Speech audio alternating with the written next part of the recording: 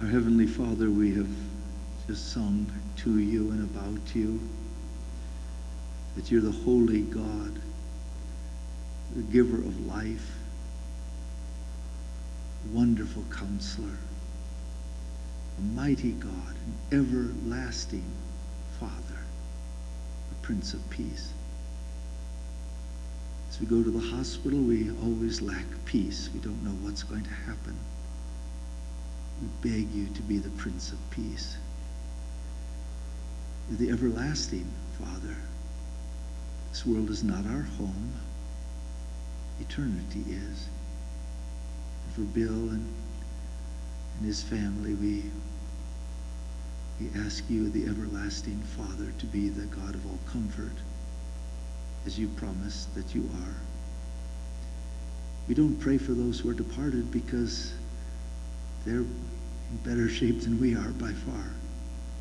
And for that great hope, Heavenly Father, we thank you. And to that end, you've given us your word to give us just a glimpse of your nature, your heart, your plan for us. And it is to that word we now turn. We ask you to give us insight, not just into what it says, but what it means for us as a congregation. As we pray in the name of Jesus, amen.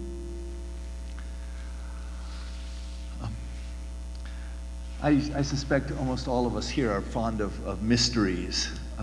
It's one of the most common categories of books or movies that we have in our culture. You're familiar with Sherlock Holmes, I'm sure, and Agatha Christie and the Hardy Boys and John Grisham and Stieg Larsson and Perry Mason and CSI, and we could go on and on and on about all the programs on TV, the books that are written that are novels, mystery novels. Oftentimes they're whodunits. What is a mystery? I went online and this is what it said. This is from the dictionary. A mystery is a novel, a short story, a play, or a film whose plot involves a crime or other event that remains puzzlingly unsettled until the very end. And we're very familiar with them. What is a mystery? A mystery, of course, begins with a problem. It's a crime takes place, a caper occurs, a problem has to be solved. Oftentimes it's a whodunit. Something bad happened and we don't know who done it. Then there are characters. A circle of characters in the story emerge, and each of these characters has some legitimate, perhaps hidden motive for having committed the crime and a reasonable opportunity to have done so. So now we have the characters, and then we have the plot.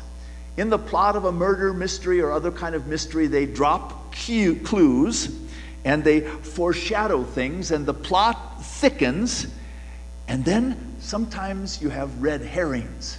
A red herring is a kind of foreshadowing or a clue that leads you in the wrong direction, and you don't get to your final goal.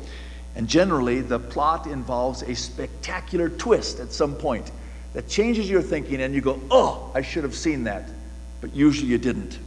And then, every single good murder mystery or other kind of mystery involves a detective. Somebody who eventually solves the mystery from deducing from the facts and watching for little tiny details, and oftentimes the detective is a real bumbler. Think Columbo. And then there's a solution. And more times than not, the solution is not complicated, it's rather simple. And then there's the end of it, the solution, and then the conclusion.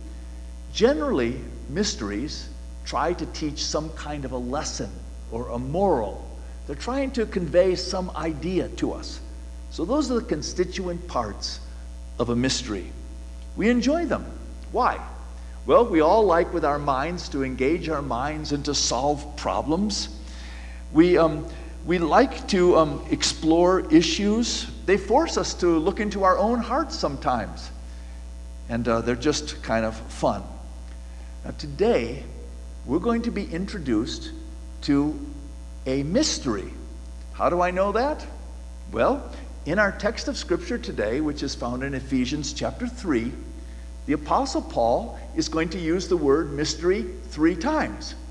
He actually uses the word mystery many times in the book of Ephesians and 21 times in all of his writings. He likes this word because Paul tells us that God has told us through him, in many ways, a mystery that no one would have figured out if God hadn't let us in on the secret.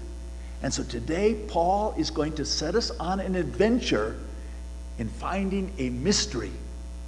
And in this text of Scripture today, the mystery is the mystery, if you want to name it, the mystery of the Messiah. That's the mystery.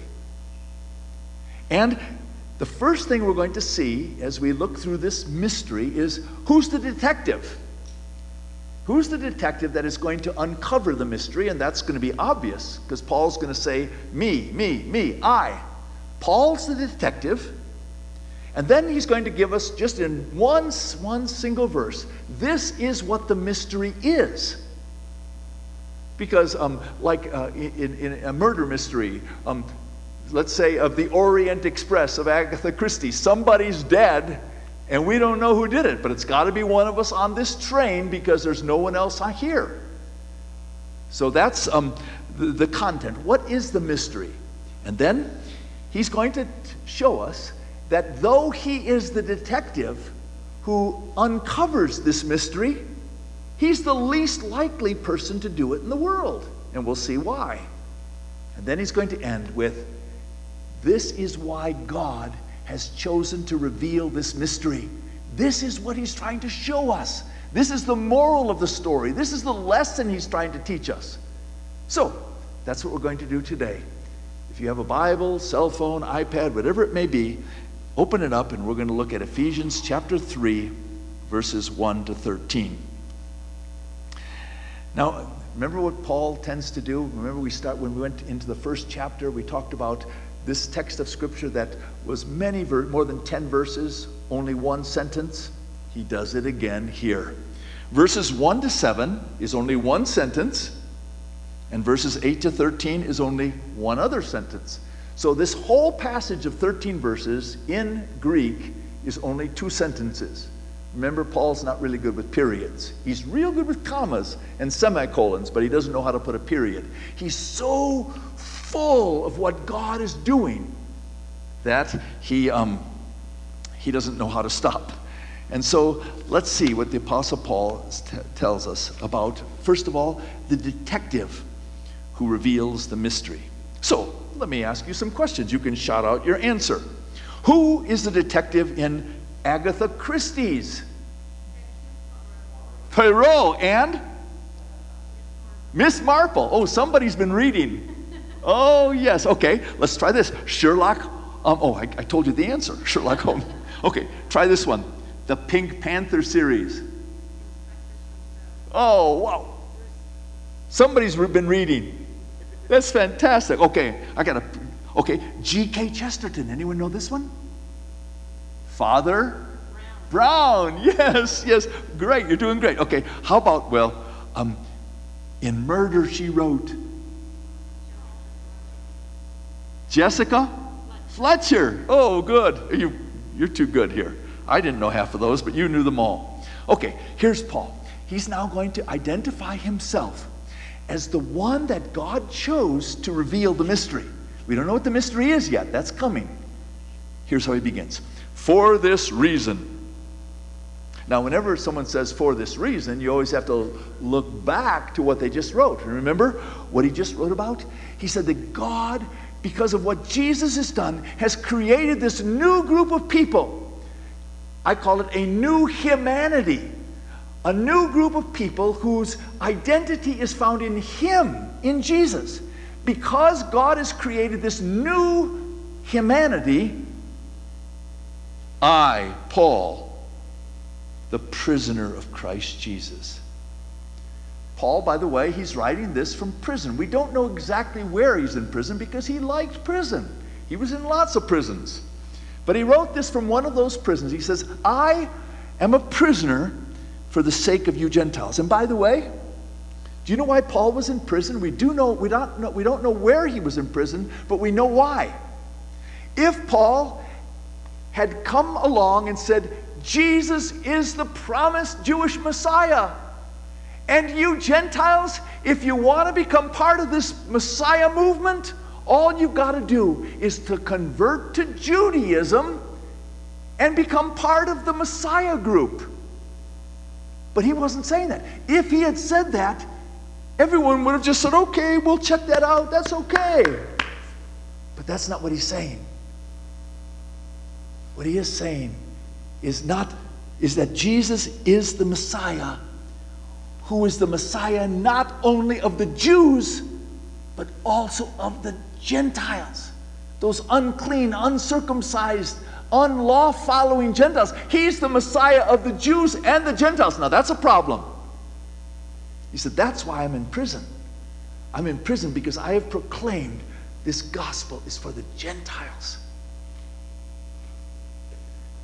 For this reason, I, Paul, the prisoner of Christ Jesus, for the sake of you Gentiles, if indeed you have heard of the stewardship of God's grace, which was given to me for you, that by revelation there was made known to me the mystery, as I wrote before in brief. But by referring to this, when you read, you can understand my insight into the mystery of Christ, which in other generations was not made known to the sons of man, as it has now been revealed to his holy apostles and prophets in the Spirit. Paul said, this is my passion. I have been called by God to bring the good news about Jesus Christ, his death, his burial, his resurrection to the Gentiles. And I'm willing to pay any price for that, including being in prison for the sake of this message. And the message is that God has brought Jews and Gentiles together into a new humanity, and I have been given a stewardship to carry this message faithfully everywhere I go. And this message, though it has not been clear in time past, the apostles and the prophets being the Old Testament prophets, the apostles being Jesus' followers, they did give us a glimpse into it. You see, Paul was chosen by God to be the detective who would uncover and expose and proclaim and explain the mystery. Now, what assets did he bring to the job? God specifically chose this man at this time to be the detective. Why? Well, the first thing, he gets it. Paul understood the mystery. He was a Jewish rabbi. Remember, he was the valedictorian of his class. He is a Hebrew of the Hebrews. In his home, he spoke Hebrew, even though he was raised in a Greek culture. He was a Roman citizen, though he was a Hebrew of Hebrews. He was a strict Pharisee. He was more zealous than anyone else. He was at the top of his class. So he understood the Old Testament scriptures incredibly well. But not only did he have extensive knowledge about the background of the Old Testament, but he was willing to pay any price, including imprisonment and death. And he's going to spend a lot of his life in prison, and eventually he's going to lose his head. He's willing to pay any price for this gospel. Moreover, he loved his job as a detective. Why? Because he loves the Gentiles. This ardent Jew who began his public work of killing Christians now becomes the great lover of these Gentile Christians. And he acknowledges the fact that he didn't understand this mystery because he was so smart or because he was such a well-trained detective. He got this because God revealed it to him. He had some outside help. And this is not something new. He said, we've been given glimpses of this for years through the prophets in the Old Testament scriptures, and now from the apostles in the New Testament times. Let me ask us a question. Ask yourself, I'll ask myself. How do I stack up as a detective? What if God called us? Actually, he did. Because now we're the bearers of the mystery. We haven't come to it yet, but it's coming. We're the detectives. How do we stack up? Do we understand the gospel? Do we get it? Paul did. Are we passionate about people and their eternal destiny? Oh, Paul was. Are we willing to pay a price? Increasingly, probably as Christians in this country, we all have to pay a price. Paul was ready to pay any price. Do we love our job? One of the best words in the whole Bible for who we are as Christians is we are ambassadors. An ambassador is someone that's sent to a foreign country to represent a sovereign in their homeland. This world is not our home. We're just a passing through. Our treasures are laid up, as Bill told us about his wife today, somewhere beyond the blue. That's our home. We're here as ambassadors. We're here to represent our sovereign. Our sovereign is Jesus.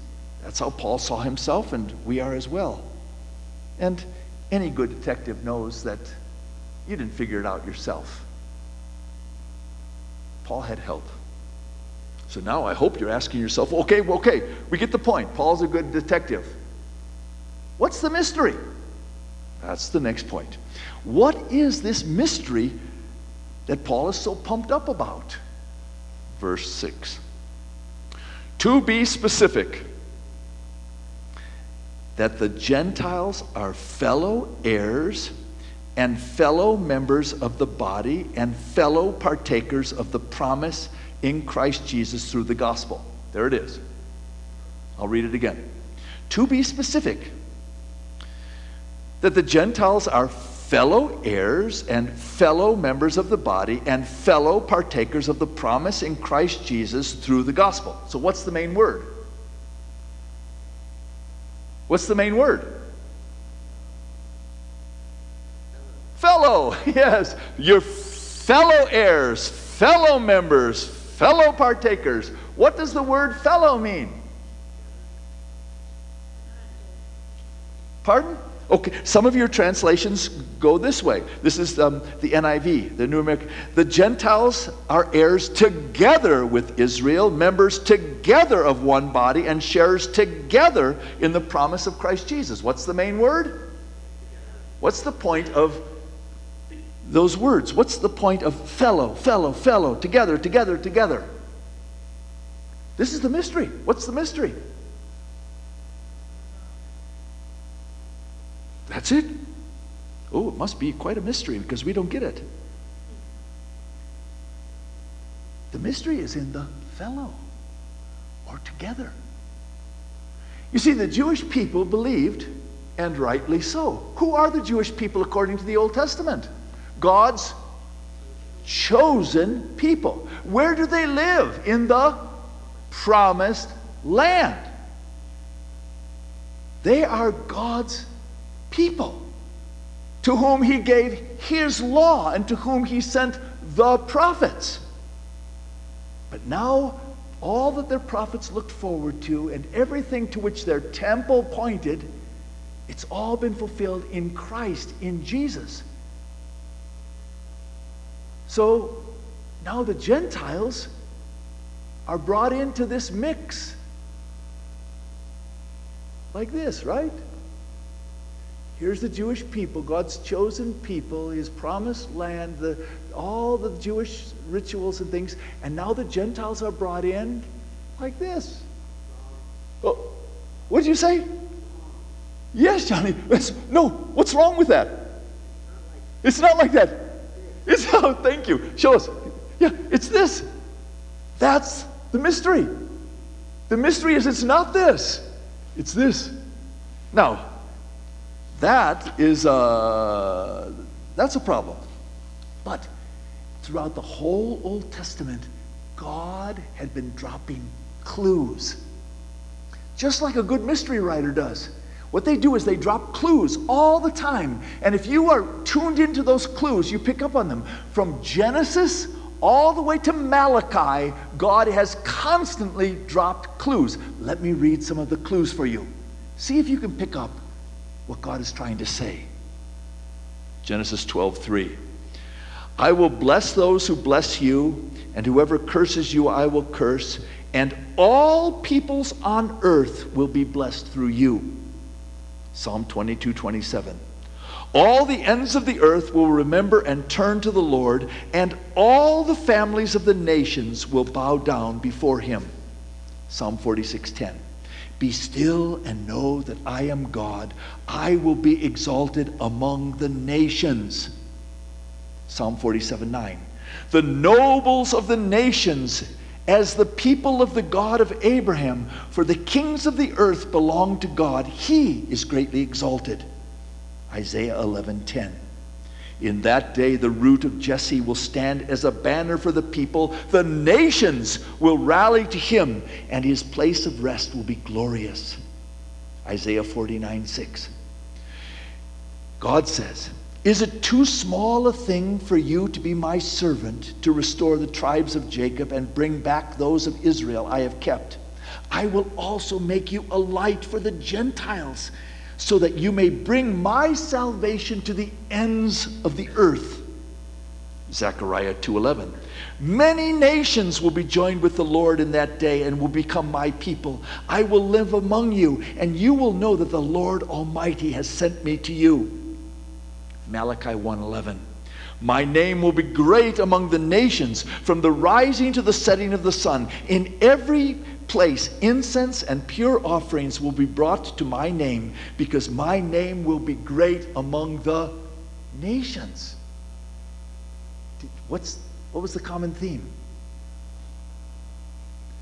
God is going to bring his salvation to the nations, to the whole world. You see, the Jewish people thought, no, this is just for us.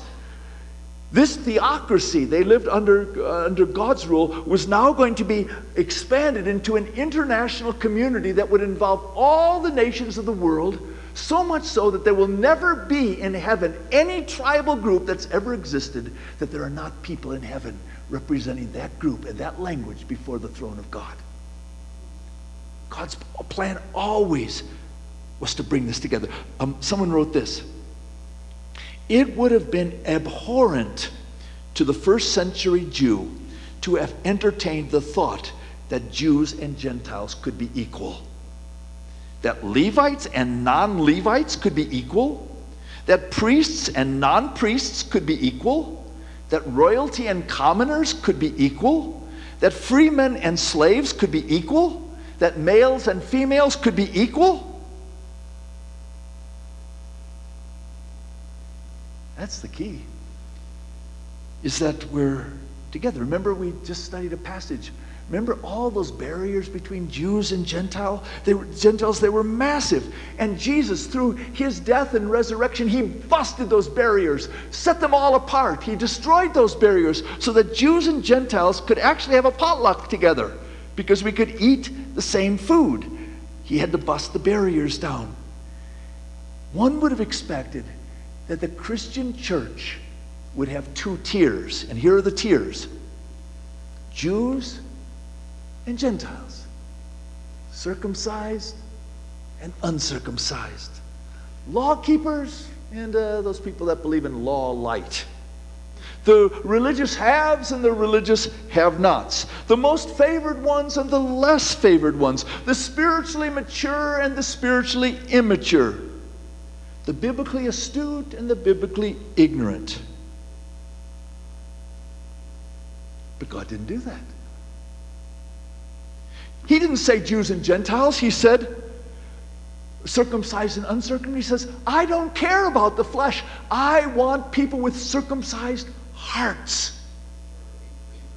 He didn't talk about law keepers and lawbreakers. He says, it is for liberty that Christ has set you free. He's not looking for either legalists or licentious people. He didn't say the religious haves and have-nots, those who are more religious and those who are less. He says, I don't care about either of those. I'm looking for a relationship with the living God. Totally different. I'm not looking for most favored ones and least favored ones, because grace has made all of us level. You see, the Jewish people didn't come into the kingdom of God because they were better than anyone else. In fact, the Bible tells us they were worse. What brings us into the kingdom of God? We're saved by grace through faith alone. None of us are better than any other. Remember that famous line from Animal Farm by George Orwell? I love it. All animals are equal, but some animals are more equal than others. It's kind of the major, he's trying to explain what communism is. Yeah, we're all equal here, but some are more equal than others. And that's kind of how we run the church. Well, we're all equal, but we have clergy and laity. We have the spiritually gifted and the spiritually bankrupt. We've got the married and the divorced. We've got the spirit-filled and the not spirit-filled. We have the hardcore Christians and the softcore Christians. We've got the hand raisers and the hand folders. And we've got the spiritual ones and the carnal ones. We had a man in our church in Longmont. He was from Romania. And he married actually a missionary while he was in Romania and then came to the United States. The missionary was from the United States, and they got divorced. Dear man. And his family was still in Romania. And I said, oh, aren't you going to go back and see your family? He said, oh, I could never. They would never accept me in the church because I've been divorced. I said, we do that too. Here we are. There's our division. No, back to Johnny. This is it. No, it's not this. Because we've all sinned and fallen short of the glory of God. All of us have. Rather miserably, unfortunately. I remember there was a man also in our church. He was one of our missionaries. He was a missionary in the Soviet Union. And he said when he came and talked to us, and when the wall came down and the Soviet Union was no longer, he said, you know what happened in the church? Immediately the church went like this. And now the leaders were those who had suffered under communism and those who hadn't. If you had not suffered, you were second class. If you had suffered under communism, you were first class. So you had your first class Christians and your second class Christians. That's not the way God did it. When I was a pastor in Longmont, as I was for 26 years, I think the most common question I got from visitors who came to our church, the most common was this: are you a spirit-filled church? Do you know what they meant by that? They meant, are you a charismatic church? That's what they meant. They said, if I understand the Bible correctly, once you've accepted Jesus Christ as your Savior, the Holy Spirit has come to live in you. That's what the Bible says. But that's not what they said. No, we want to, are you one of those spirit-filled churches? Are you second class? Again, same thing. We keep doing it. We cannot stop. That's the mystery. The mystery is, no, this is the church. We're all in this together. There are no first and second class citizens in the church. Because frankly, which of us deserves eternal salvation? It's all a gift. It's God's gift.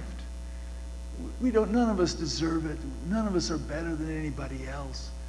We know that. That's one of the beauties of our God. Well, after Paul's revealed the mystery, he then says, he says, well, okay, why would God pick me? Do you remember Columbo? I mentioned him before. I like Columbo. He's just so much fun. He's a blue-collar homicide detective. He looks like a homeless man. He's always disheveled. He's overly polite. He's kind of a bumbler, and he wears that rumpled beige raincoat, and he smokes a cigar, or he chews on it. He pesters people, but he has a keen eye for detail. And if you think of anybody who's not going to be a very good detective, it's got to be Columbo. And yet, what does he do every time? He solves the caper. And the Apostle Paul, when he looks at himself, he probably says, now, why in the world would God pick me? Here's what he said. This is verse 7 through 9. Of which I was made. The word is deacon. Of which I was made a deacon, a servant. First of all, so he says, why would God choose me? My status is, I'm a servant. According to the gift of God's grace. God selected me not because I was the best and the brightest, but because He is gracious. It's all God's grace, which was given to me according to the working of His power, not mine. To me, the very least of all the saints. This grace was given to preach to the Gentiles the unfathomable riches of Christ, and to bring to light what is the administration of the mystery, which for ages has been hidden in God who created all things.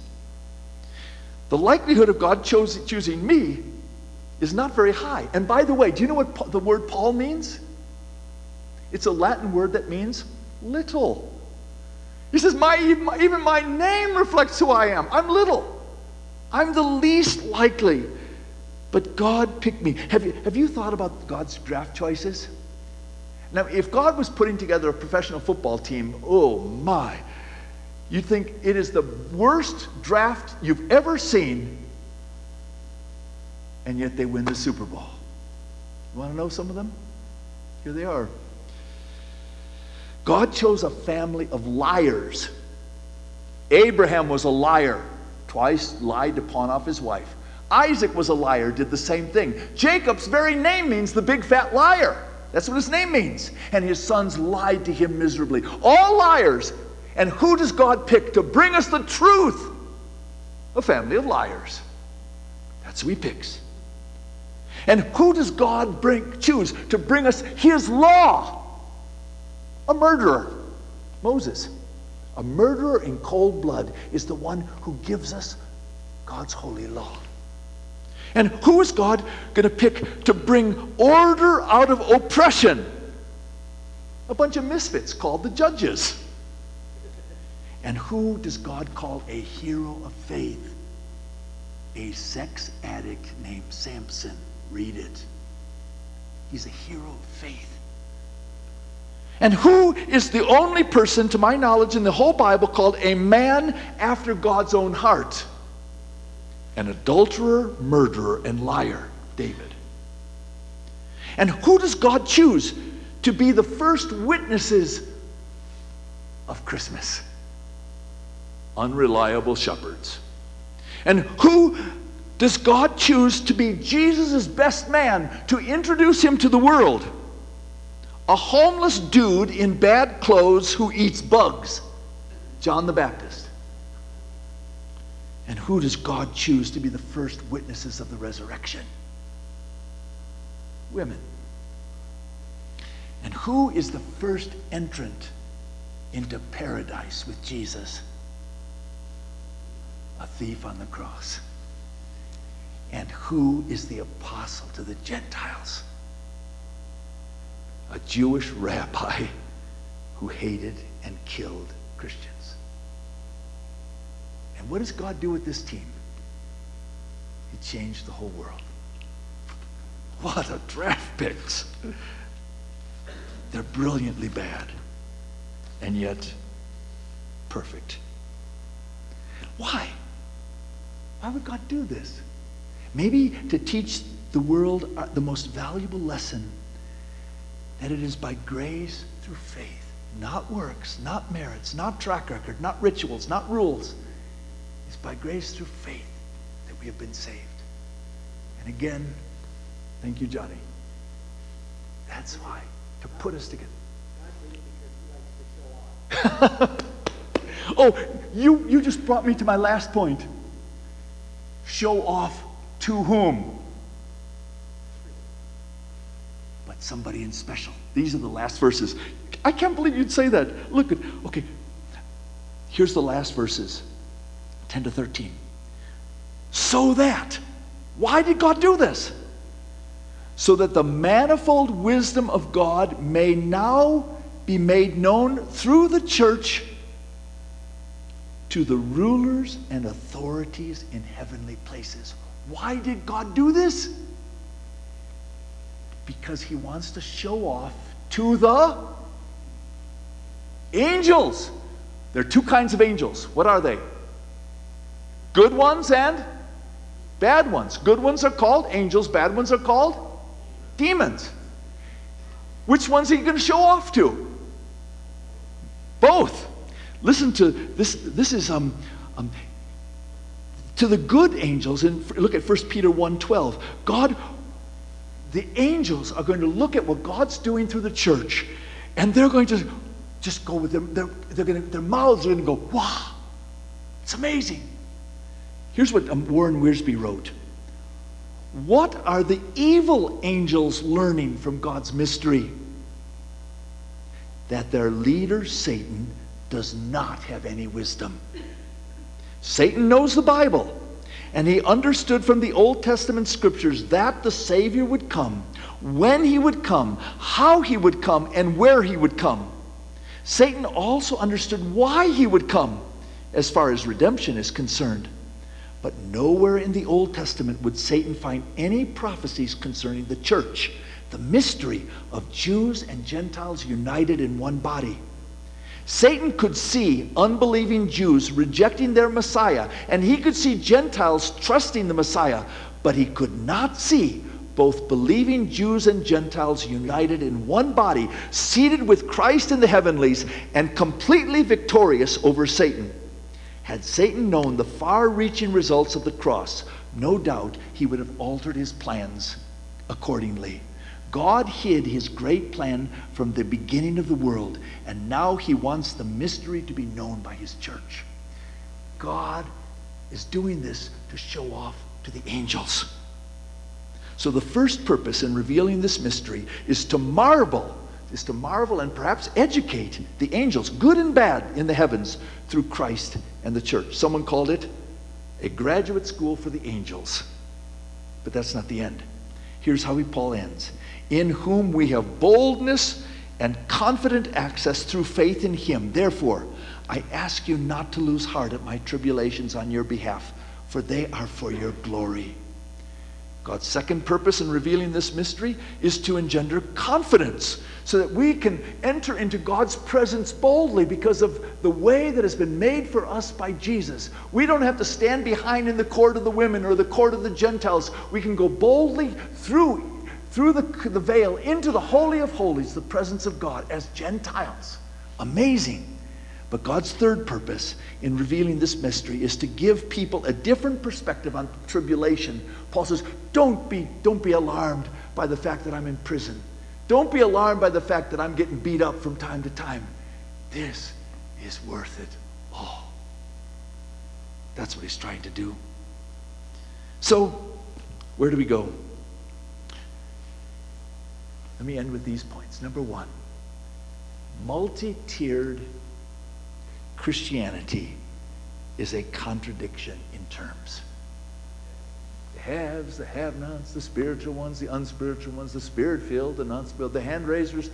Multi-tiered Christianity is a contradiction in terms. You've heard it, I've said it several times. The ground is level at the foot of the cross. Here's the difference. This is the truth. If God lined all of us up as human beings on Ellis Island and gave us a baseball and said, you can get to heaven if you can throw that ball and hit Big Ben in London. That's the truth. That is exactly what God did. God says, okay, I'll give you, every one of you as a human being, I'm going to give you a baseball, you got to hit Big Ben in London. Now, there are people who can throw the baseball farther than any of us can. Some of us can't throw it very far. Some of us can throw farther. But are you going to be impressed that someone threw it for 400 feet and you only got 300? So, oh, isn't that great? 400 feet. That's thousands of miles. 400 feet is nothing. Why would you say, oh, man, Nolan Ryan got that thing 403 feet. He's really great. No, that wasn't the goal. The goal was Big Ben in London. And to honor someone that got 403 feet is an absolute joke. That's a joke because it's not even close. You see, multi-tiered Christianity is not God's way. This is God's way. We're in this together. Our divisions are not only diabolical, but they also deprive the angels of what they're supposed to be learning from us, good and bad. The good angels look at what God is doing through the church and they're in wonder and awe. The bad angels are saying, Satan is a jerk. Satan is a... I bet they're really fighting each other. That's great. That's what we want them to do. We deprive the angels of what they should learn. And we are designed by God to model this mystery. You see, one of the things that's so different about the church than any other organization is that we are called by God to love people we may not like. Because you see, every other organization, you choose who can enter and who you can't. And today we're separating over all kinds of things, and those people who don't agree with us, we just cancel them. We get rid of them as if they don't exist. God says you can't do that in the church because we're all in this together. We are called to love people we might not even like, who we would not choose to befriend. Why? Because God put them as part of the body, and we're in it together. And that will cause the angels to marvel if they see what God can do in us. One of the commentators wrote this: the churches Paul wrote to were in most cases small house churches, smaller than Trinity, insignificant groups by anyone's estimation. Yet Paul spoke of their multinational character and cosmic effect. He saw the church as prototypes of God's end-time community and as witnesses to the powers. For most of us, the church is a place that puts on services. That's not what we are. We're a community of God's people who elicit wonder in the heavenlies when we are who we're intended by God to be. If you remember nothing else from this service, remember this. Not this, but this. Let's pray. Oh, Father, your plan is brilliant. We've messed it up pretty badly, but you redeem everything, including our mess-ups. I pray that this body would be of places, even though small in number, we could be big in loving one another. Maybe people we would not normally associate with, but we love one another because we've been bought by the blood of the Lamb, and we are followers of Christ, and we don't have these hierarchies among us. Oh, I pray your Holy Spirit would create a body in this place that is a deep-seated love for one another and would grow in the grace and the knowledge of our Lord Jesus Christ. I pray in his name.